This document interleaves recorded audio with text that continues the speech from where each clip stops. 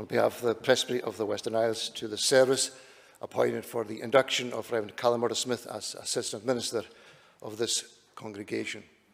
We also, of course, extend a warm welcome to those who are joining us online. On a personal note, it is a great privilege for me to be appointed to take this service. I watched Callum Murdo coming to faith in Shawbus in September 2002. I was with Callum Murdo at his induction in Dumfries on November 2011. I also had the pleasure of being with him at his induction to North Uist, Grimsay and Bernary in June 2016. It is a great pleasure for me to see him here this evening and to see the way in which his ministry has developed and for him to be ready to be inducted as Assistant Minister of this congregation. We begin our worship of God by singing to his praise from Psalm number 118 in Sing Psalms. It's on page 156. And we're singing at verse number 15 down to verse 24. Psalm 118 in Sing Psalms on page 156. Triumphant shouts of joy resound in places where the righteous dwell. The Lord's right hand is lifted high. His mighty hand does all things well. From verse 15 to verse 24, and we stand to sing to God's praise. Triumphant shouts of joy.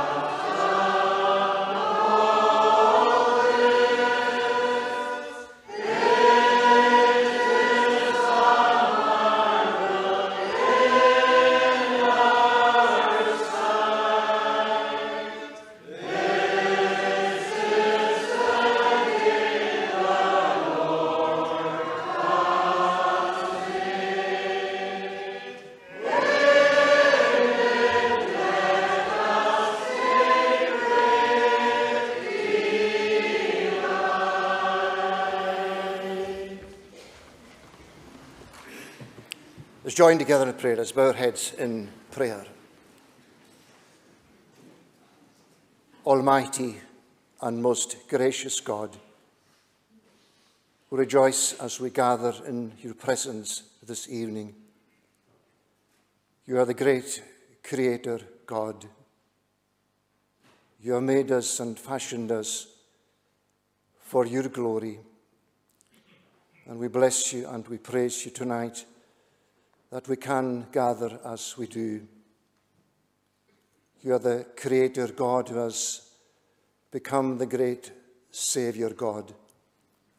And we praise and magnify your name because of the way in which you have addressed our sin and the way in which in the pages of the truth and in the gospel of Jesus Christ, your Son, we come face to face with your purposes and with your plans and with the marvel of the way in which your love moved to save this world brings us to the place where we see the Son of God dying for the sins of the world, reconciling a lost world to you. We bow before you as we confess our sin and we give thanks for that. And as we worship you together this evening on this occasion, we rejoice in the Church of Jesus Christ, your Son. You have bought the church with the blood of your Son. You are building your church in the generations of this world. Your word promises us that so you will continue to do until the end of time. And we rejoice for every way in which you appoint and you call and you summon. We rejoice for every way in which you send people to serve you and to minister for you in the gospel.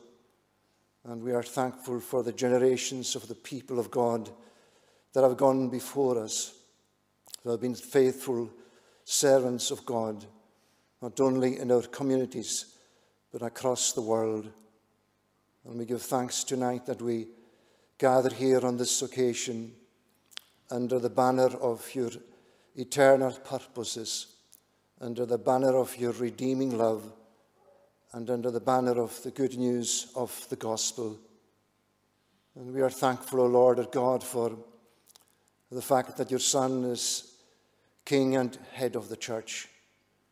And as we worship you together this evening, help us to sense something of what that headship means in lordship over us, of what that headship means in nourishing the innermost parts of our beings, and what that headship means in our humble submission before you. We do pray, O Lord our God, that as we do worship you, we may know your near presence. Your presence transforms. It transforms the words that we speak. It transforms the way in which we hear. It transforms our worship in your presence. And we do pray tonight for the privilege of sensing that God is in this place, that you are here in your glorious presence, overshadowing us and indwelling us, and giving us to know that every step that we take, we are taking it in your presence, and help us in doing so to walk before you and to do the things that are pleasing and honouring to you. We do pray your mercy and your favour and your grace for the whole of our time gathered together this evening. We pray for your blessing to be upon this congregation at this time. We are thankful for the ministry of the gospel here down through the years. We are thankful for the present ministry. We are thankful for the ministry of your servant, Kenneth I. MacLeod, who is now retired as assistant minister. And we are thankful for the way in which this evening we are gathered, because in a new development in your purposes, Reverend Callum Smith is to be inducted as assistant minister in his place. And so we pray for your blessing to be upon this people. We pray that you will pour of your Spirit with your word upon them, so that your word may come with that transforming power to people's hearts and to people's lives. So bless this congregation, we pray, Bless all of its homes and all of its families. Bless every aspect of the ministry of the gospel through your people here, and encourage them this evening at this new juncture in their lives. We are thankful as we do worship you that your church is a worldwide church, and we are thankful for every way in which you bless your people, and your word teaches us that as your church develops and that as your church expands, that it is subject to growing pains. And we remember tonight the Church of Jesus Christ that suffers for the sake of the gospel. And as we enjoy this time of peace and blessing together, we pray for your blessing to be upon every part of your church in the world, that they all may sense and know your presence, and that they may know that we are with them, and that we may know that they are with us, and that we may have that greater joy that comes from sensing that the gospel indeed is the fulfillment of the commission of Jesus Christ, your Son, to go and to make disciples of all nations. So bless your church throughout the world, and bless the world in which we live, in all of its confusion, in all of its chaos, in all of its sufferings, in all of its pains, and in all of its conflicts. We pray that you will bring an end to all that brings pain. We pray that you will bring peace, that you will bring good health, that you will restore relationships where they are broken, and that you will bless us with a sense of our duty to you and our need to return to you as our God. And so we pray as we continue before you that you will bless us and hear our prayer. We pray that you will bless us in the reading of your word and our study of it together, in the singing of your praises. And we pray that you will help us to hear what you have to say to us from your word this evening. Hear as we ask and accept as we pray, for Jesus' sake. Amen.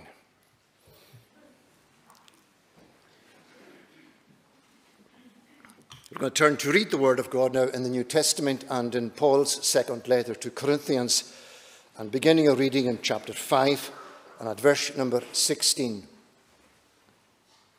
2 Corinthians 5 at verse 16, and we're reading into chapter number 6. From now on, therefore, we regard no one according to the flesh. Even though we once regarded Christ according to the flesh, we regard him thus no longer. Therefore, if anyone is in Christ, he is a new creation. The old has passed away. Behold, the new has come. All this is from God, who through Christ reconciled us to himself and gave us the ministry of reconciliation. That is, in Christ, God was reconciling the world to himself, not counting their trespasses against them, and entrusting to us the message of reconciliation. Therefore, we are ambassadors for Christ, God making his appeal through us. We implore you, on behalf of Christ, be reconciled to God. For our sake, he made him to be sin who knew no sin, so that in him we might become the righteousness of God. Working together with him, then, we appeal to you, not to receive the grace of God in vain. For he says, in a favourable time I listened to you, and in a day of salvation I have helped you. Behold, now is the favourable time. Behold, now is the day of salvation. We put no obstacle in anyone's way, so that no fault may be found with our ministry. But as servants of God, we commend ourselves in every way, by great endurance in afflictions, hardships, calamities, beatings, imprisonments, riots, labours, sleepless nights, hunger, by purity, knowledge, patience, kindness, the Holy Spirit, genuine love, by truthful speech and the power of God, and with the weapons of righteousness for the right hand and for the left, through honour and dishonour, through slander and praise. We are treated as impostors, and yet are true, as unknown, and yet well known, as dying, and behold we live, as punished, and yet not killed, as sorrowful, yet always rejoicing, as poor, yet making many rich, as having nothing, yet possessing everything. We have spoken freely to you, Corinthians, Our heart is wide open. You are not restricted by us, but you are restricted in your own affections. In return, I speak as to children. Widen your hearts also. Amen. This is the word of God, and we trust that it will bless to us our reading from it. We're going to turn to praise God from Psalm number 85 and sing psalms on page 113. And we're singing from verse 1 down to the verse marked 9. Psalm 85. Sing psalms, page 113. In times past, Lord, you showed favour to your own beloved land. The prosperity of Jacob you restored by your strong hand. From verse 1 to verse 9, let's stand to praise God.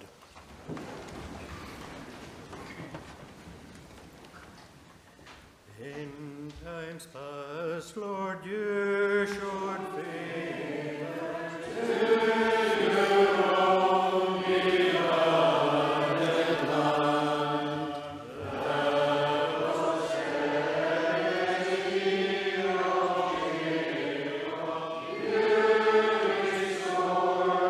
forgave your leaders of trespass. You were pleased their sins to hide. You withdrew all your displeasure. From your wrath you turned aside. God, our Savior, have restored us. All has turned away your rage. Will your anger burn against us? Will it last from age to age? Will you not again revive us, that we may rejoice in you? Show us, Lord, your covenant mercy, your salvation grant anew. I will hear all the Lord say to his saints. He offers peace. That his people must not wander and return to foolishness. Surely for all those who fear him, his salvation is at hand. So that once again his glory may be seen within our land.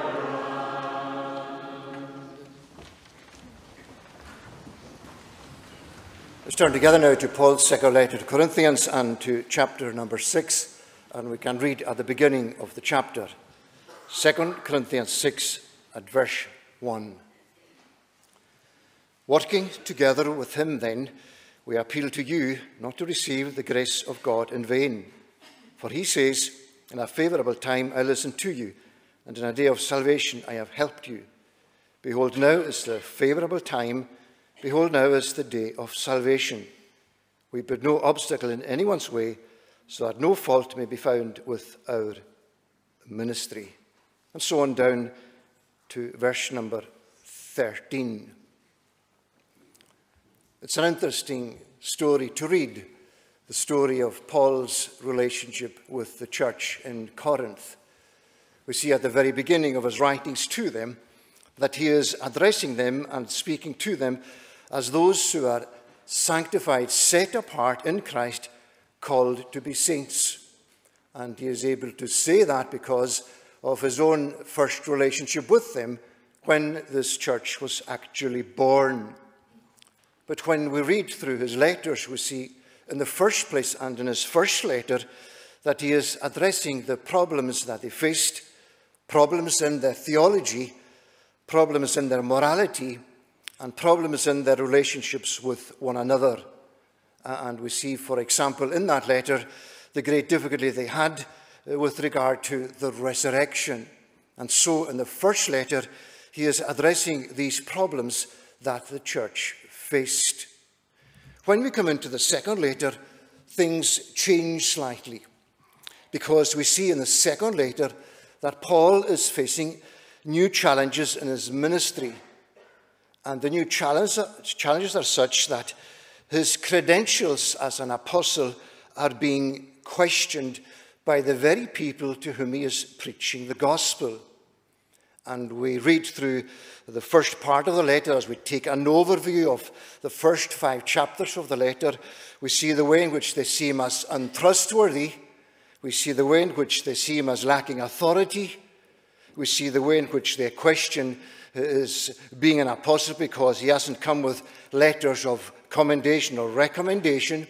We see that because he is weak and because he is suffering, all of these things are raising questions about his apostleship and his right to bring this message to them.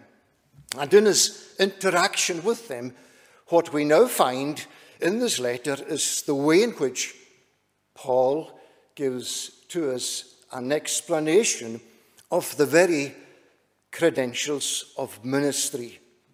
And step after step, he takes us to this point in the letter where he wants them to understand what ministry is. And tonight I want us to look at these verses in chapter 6 against that background and in the context of our induction service this evening, and to think of these verses as a model for effective Christian ministry. I want us to think, first of all, that we have in this passage a partnership. Partnerships are so important. No organization can work without proper relationships and proper partnerships. And here, as we begin chapter 6, we see in the words of Paul, working together with him, then we appeal to you. The ministry is about workers, and they are workers who are working together. And it is that working together, spending their energy together, that makes their ministry effective. But what gives authority to the ministry is that they are working together with him. And of course, we need to ask who the him refers to. And it's clear from the previous chapter that the him refers to God. And so they are working together with God in the ministry. And when you think of working together with someone or being with someone, we can understand that in at least 2 ways. We can first of all be with someone and have no interest in them and not be involved in anything that they are doing. We can be neighbours with, we can sit with, we can be with people and have nothing to do with what they're doing. But the second way in which we can understand being with someone is being so entwined in all that they are doing that it is impossible to separate them from the work in which they are engaged and the person whom they are working with. And such is the entwinement and the intensity of this relationship that Paul uses the same word with regard to the people of God being raised from the dead with Jesus. We died with him. We were raised with him. So much in union with him that the people of God cannot be separated from the Christ by whom they are saved. And so tonight we see that we have here a partnership of ministry where the ministry is so entwined in the partnership with God that they cannot be separated from him.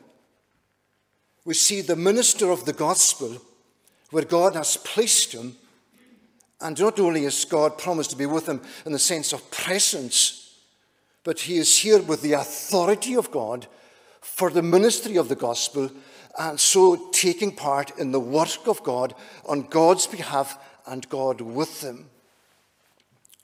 And we are here tonight for the induction of an assistant minister. There already is a minister in place in the congregation. Mr. McKeever is here with the authority of God.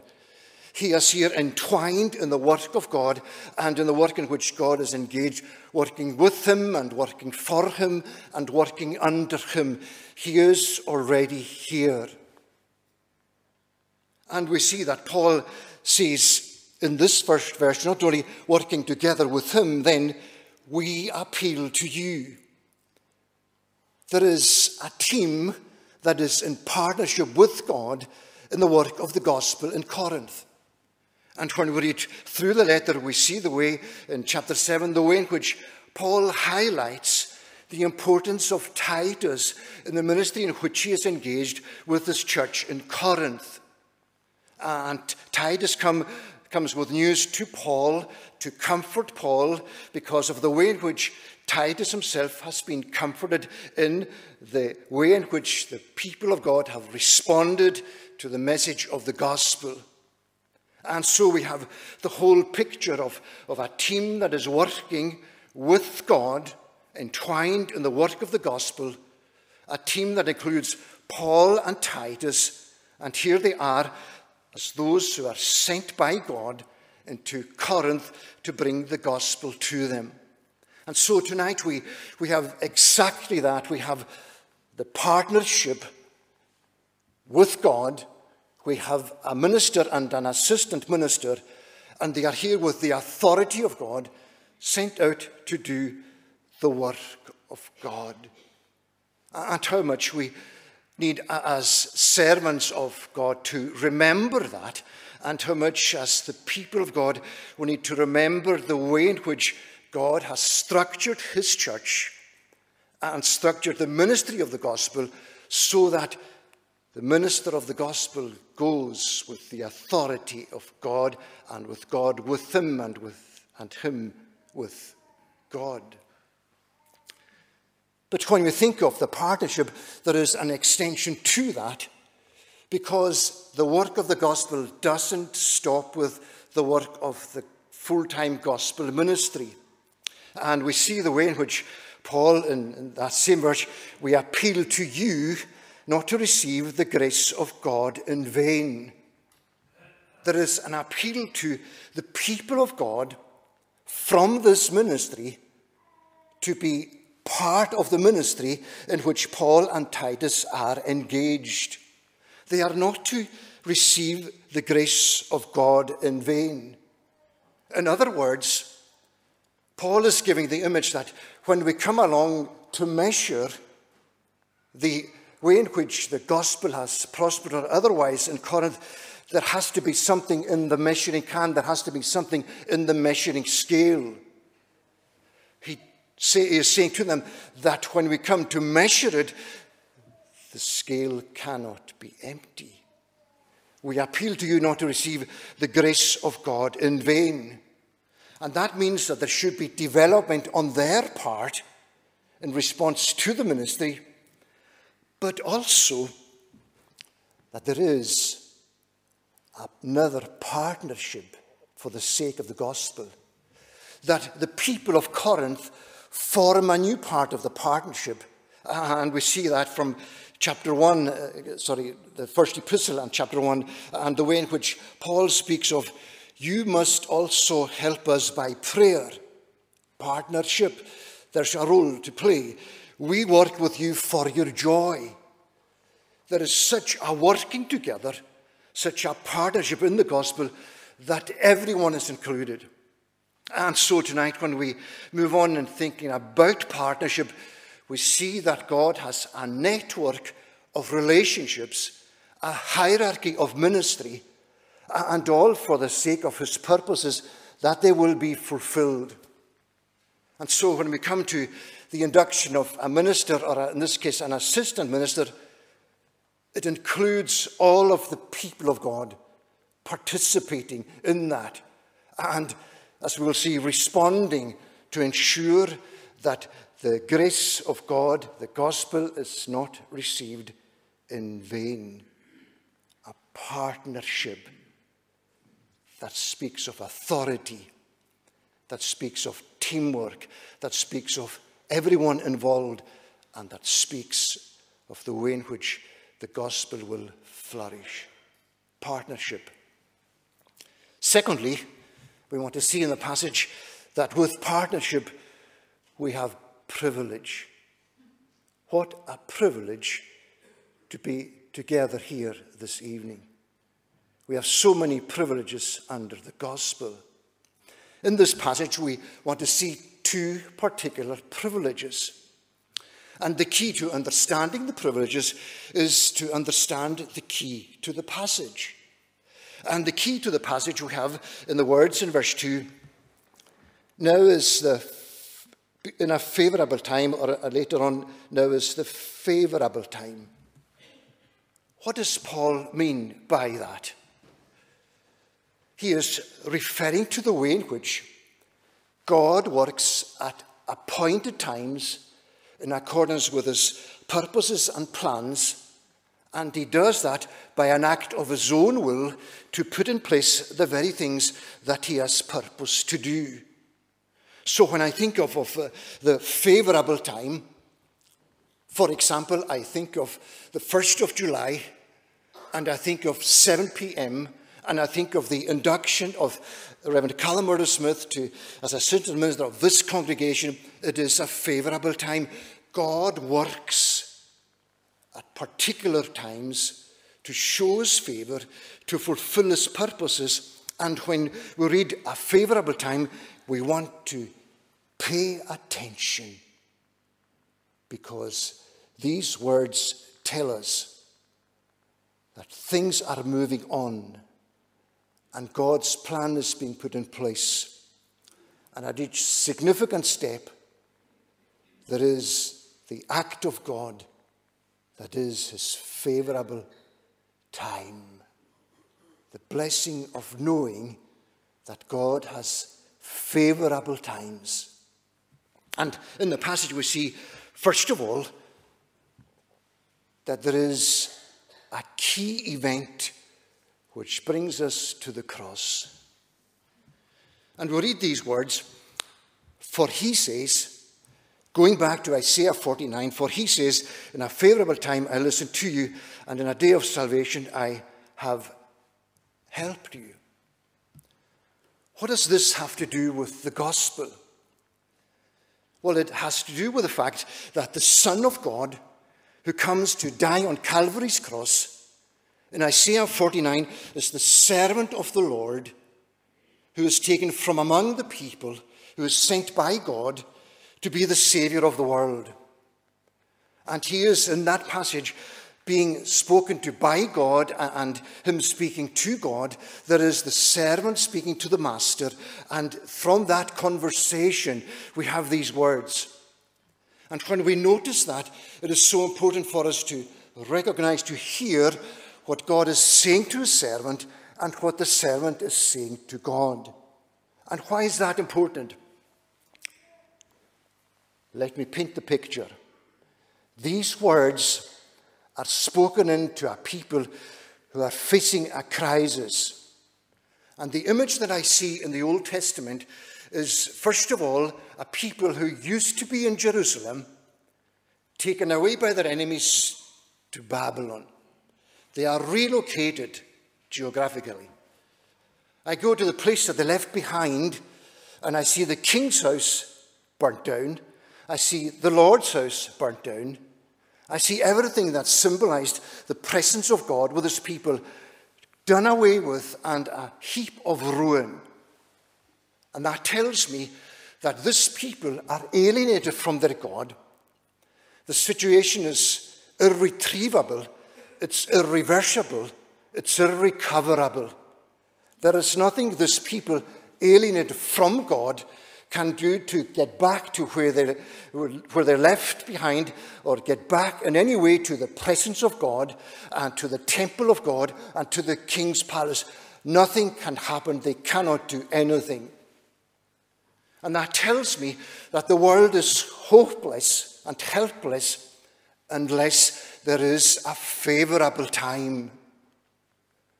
And the favorable time in the Old Testament is the promise given to the servant, and the promise given to the people of God through the servant, that in this impossible, irreversible situation, there is hope, because God is sending his servant. And the servant in that passage is speaking about the way in which his efforts are bearing no fruit, the way in which everything seems to be going nowhere. And he's praying to God the Father. And there God the Father saying, in a favorable time I listened to you, and in a day of salvation I helped you. And the favorable time, yes, it includes the Son of God coming into the world in the manger of Bethlehem. But especially it includes two particular things. It includes the cross, where the servant of Jehovah, where he died for the sins of the world. I will give you my servant to bring back the people of God who are away in Babylon, who are alienated from God. And in doing so, the Lord lays on him, the servant, the iniquity of us all. And so he bears our sins in his own body to the tree. And it was the will of the Lord to crush him. And we come to Calvary's cross, and the brokenness of the temple in Jerusalem is symbolic of the brokenness that he now experiences on that same cross, where in Psalm 22 we read of the way in which his body is falling apart, the way in which he's unrecognizable as a human being. He's suffering the wrath of God for the people that are alienated from God. He is God's answer to the situation of alienation. And he is there suspended on the cross to remove that alienation and to bring about what was thought impossible, to bring about reconciliation. And when I hear on the morning of the resurrection that the tomb is empty, and I hear the word of God telling me that God has raised his Son from the dead, I see a new image, and the image is that God is embracing his Son by, in this favorable time, bringing him back from the dead. And in doing so, he's embracing his people, the whole church, in that moment of resurrection. So what appeared to be irreversible and irrecoverable,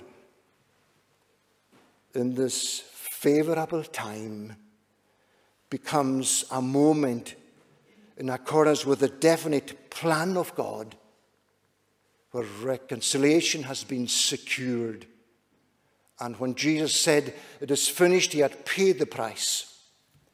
And when the tomb is open and he is raised from the dead, and when he is seated at the right hand of God, then the new thing begins.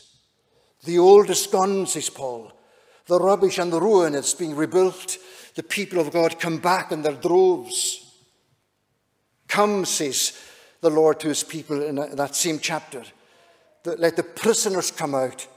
Let those who are in darkness, let them appear, because the Lord has done a new thing. The privilege of hearing that God is a God who fulfills his promise.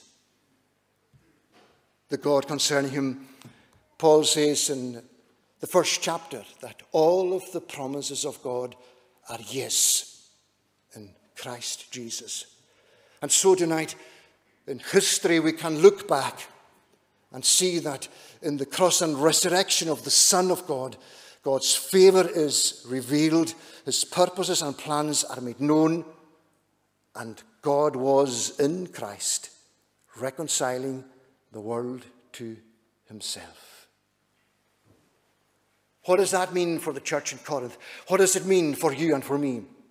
It is the fact that in applying that, Paul is now saying, behold, now is the favorable time. Behold, now is the day of salvation. This moment at which Paul is writing to them becomes their favorable time. In other words, it's the point appointed by God in the purposes of God, in the outworking of his plan, in the building of his church, that he is taking that message and that he is now making it a time of favor for them. A time of favor for them when he came with the gospel at first, but a time of favor for them when the gospel continues to be preached there. And we follow Paul, as we see in this passage, with the ministry of reconciliation, with reminding them that the word of the cross is foolish to those who are perishing, but to those who are being saved, it is the power of God, the favorable time, the moment of the power of God touching people's hearts through the ministry of the gospel. It is now happening in the church in Corinth, the ministry of reconciliation. They're not to receive the grace of God in vain. They are to remember that here is the gospel of reconciliation. And what does that mean? Of course it means that they have peace with God. Of course it means that their sins are forgiven. Of course it means that they are justified before God. But it means reconciliation in every aspect of that relationship, which means that when they embrace the gospel, they are embracing the very heart of God. When they are embracing the gospel, they are embracing the minister of the gospel, the Apostle Paul, whom they are questioning. And Paul is telling them that their response to Paul is their rejection of the gospel, and that this gospel of reconciliation must impact upon them in such a way as to ensure that they are understanding the significance of the message and the significance of the messenger. And once that takes place, then everything is resolved. There's the privilege of having the historical message of the cross of Jesus proclaimed to the people of God, and in the now time of God's favor and of God's plan, they are called upon in that point of crisis. They are called upon at that point to respond and to embrace and to be reconciled. And we see then a trail of relationships, and they are all at peace with each other because everyone understands the privilege of the ministry of the gospel, and in understanding it, there is that peace and that synchronized way in which the people of God are synchronized with ministry, and the ministry is synchronized with the heart of God, and everything flows in that way from the heart of the loving God. The privilege. And thirdly, I was going to say the most important thing, but I think the most important thing is the partnership. But thirdly, the participation. How are we to participate in this message of reconciliation? How does ministry work in the context of the ministry of reconciliation? It works, first of all, when we see the sincerity of the minister of the gospel, the sincerity of the Apostle Paul. We see in verse number 11, we have spoken freely to you, Corinthians. Our heart is wide open. We have spoken freely. We haven't held anything back. We haven't put any obstructions in the way. It's the picture of we kept nothing back from you, and we couldn't stop speaking about this truth and the whole truth. It speaks about the constancy of the message, the clarity of the message, and the way in which Paul pours the gospel into the city in Corinth. We have spoken freely to you. And the sincerity of the message we see in the way in which he describes our heart is wide open. We see the heart of God open in love to a lost world. We see the heart of God opened through the Apostle Paul and the church in Corinth. We see the heart of God open through the sincerity of the minister of the gospel, that hearts are wide open.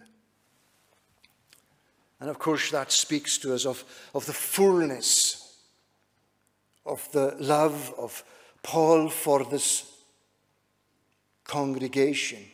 He is speaking to them as to children. It shows to us in the verses previous to this that his heart is wide open no matter what. And that's where we see the sincerity of the genuine gospel ministry, that the heart remains open no matter what.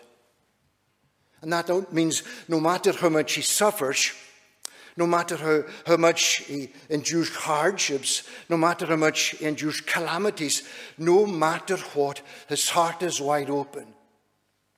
And that's important because naturally our response to suffering, to calamity, to being slandered in any way, our natural response to that is to close our hearts. We cannot love that person who has said this anymore. But Paul is telling us here that no matter what he endured, his heart remained wide open. His love reached out to them no matter what. And tonight I'm sure that in the ministry that you presently enjoy, and the ministry that will commence under the assistantship of Reverend Callum Smith, I am sure that that's exactly how they will preach the gospel and minister the gospel to you. And they will know that they face challenges in the ministry, challenges that they expect and challenges that they don't expect. But regardless of that, their hearts will always remain open and loving to you as they fulfill their ministry, sent out by the Lord Jesus, sent out with God and in partnership with him. But unless that's reciprocated, then the gospel will not flourish. And that's what Paul says to this people in verse number 12. You are not restricted by us, but you are restricted in your own affections. In return, I speak as to children, widen your hearts also. They are restricted. Instead of being wide open the way Paul is towards them, they are narrow and restricted towards him. So everything that's happened when the relationship began, it seemed so good. Everything that's happened since then, it seems that they have narrowed and narrowed and narrowed and come to the place where they have restricted their input of the gospel so much that the gospel is now preached in vain. And Paul is reminding them that they haven't been restricted because of the ministry. They have been restricted in their own affections, their own hearts. The restriction has come in. There's been that narrowing of the flow of the gospel to them. And because of their own choices, because of their own wrong decisions, because of the different ways in which they have found fault with Paul, all of these things have closed the channel more and more. And he wants them to be just like him in return. As if he's saying to them, look at my heart towards you. And when you see that, how wide open my heart is to you, widen your hearts also.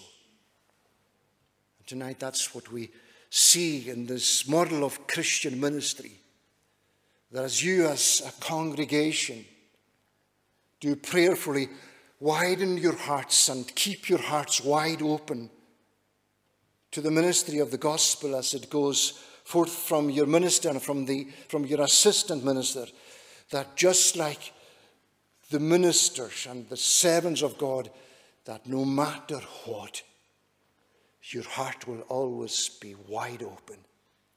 And that's where gospel prosperity begins. That's how it continues.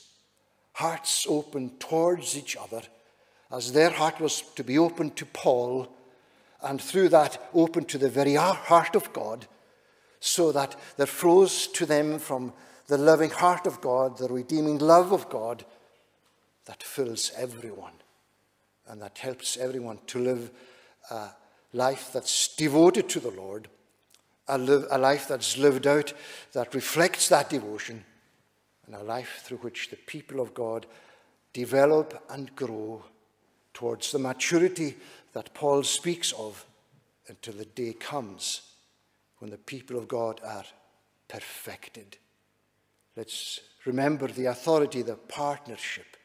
Let's remember the great privilege, the message of reconciliation, and let's ensure we all participate. It's for our good, of course. It's for the glory of God. And our Saviour will receive glory as we embrace the gospel that comes to us in his name. May God bless his word to us. Let's bow our heads in prayer. Gracious God, we are thankful to you for the gospel that speaks to us. We are thankful to you for every way in which it speaks into our lives personally. And help us, O Lord, to understand together always what that means practically, so that as we seek to live for you, we will learn to apply the truth to our lives, and we will learn to overcome the sinful desires and choices of our own hearts, and that we will learn every day to do the very things that will ensure that our hearts are open to you, sensitive to your claims, sensitive to your word as it is proclaimed to us, and sharing in the joy of which your Saviour speaks, the joy that he gives to his disciples and to his children, a joy that no one will take from them. So bless your word, and hear us, we pray, for Jesus' sake. Amen. So we now turn to sing to God's praise in Psalm 69 in the Scottish Psalter. It's on page 308. Psalm 69, and we're singing at verse number 32 down to the end of the psalm. Psalm 69 in the Psalter at verse number 32. When this the humble men shall see, a joy to them shall give. O all ye that do seek the Lord, your hearts shall ever live. We'll stand to sing from verse 32 to the end of the psalm.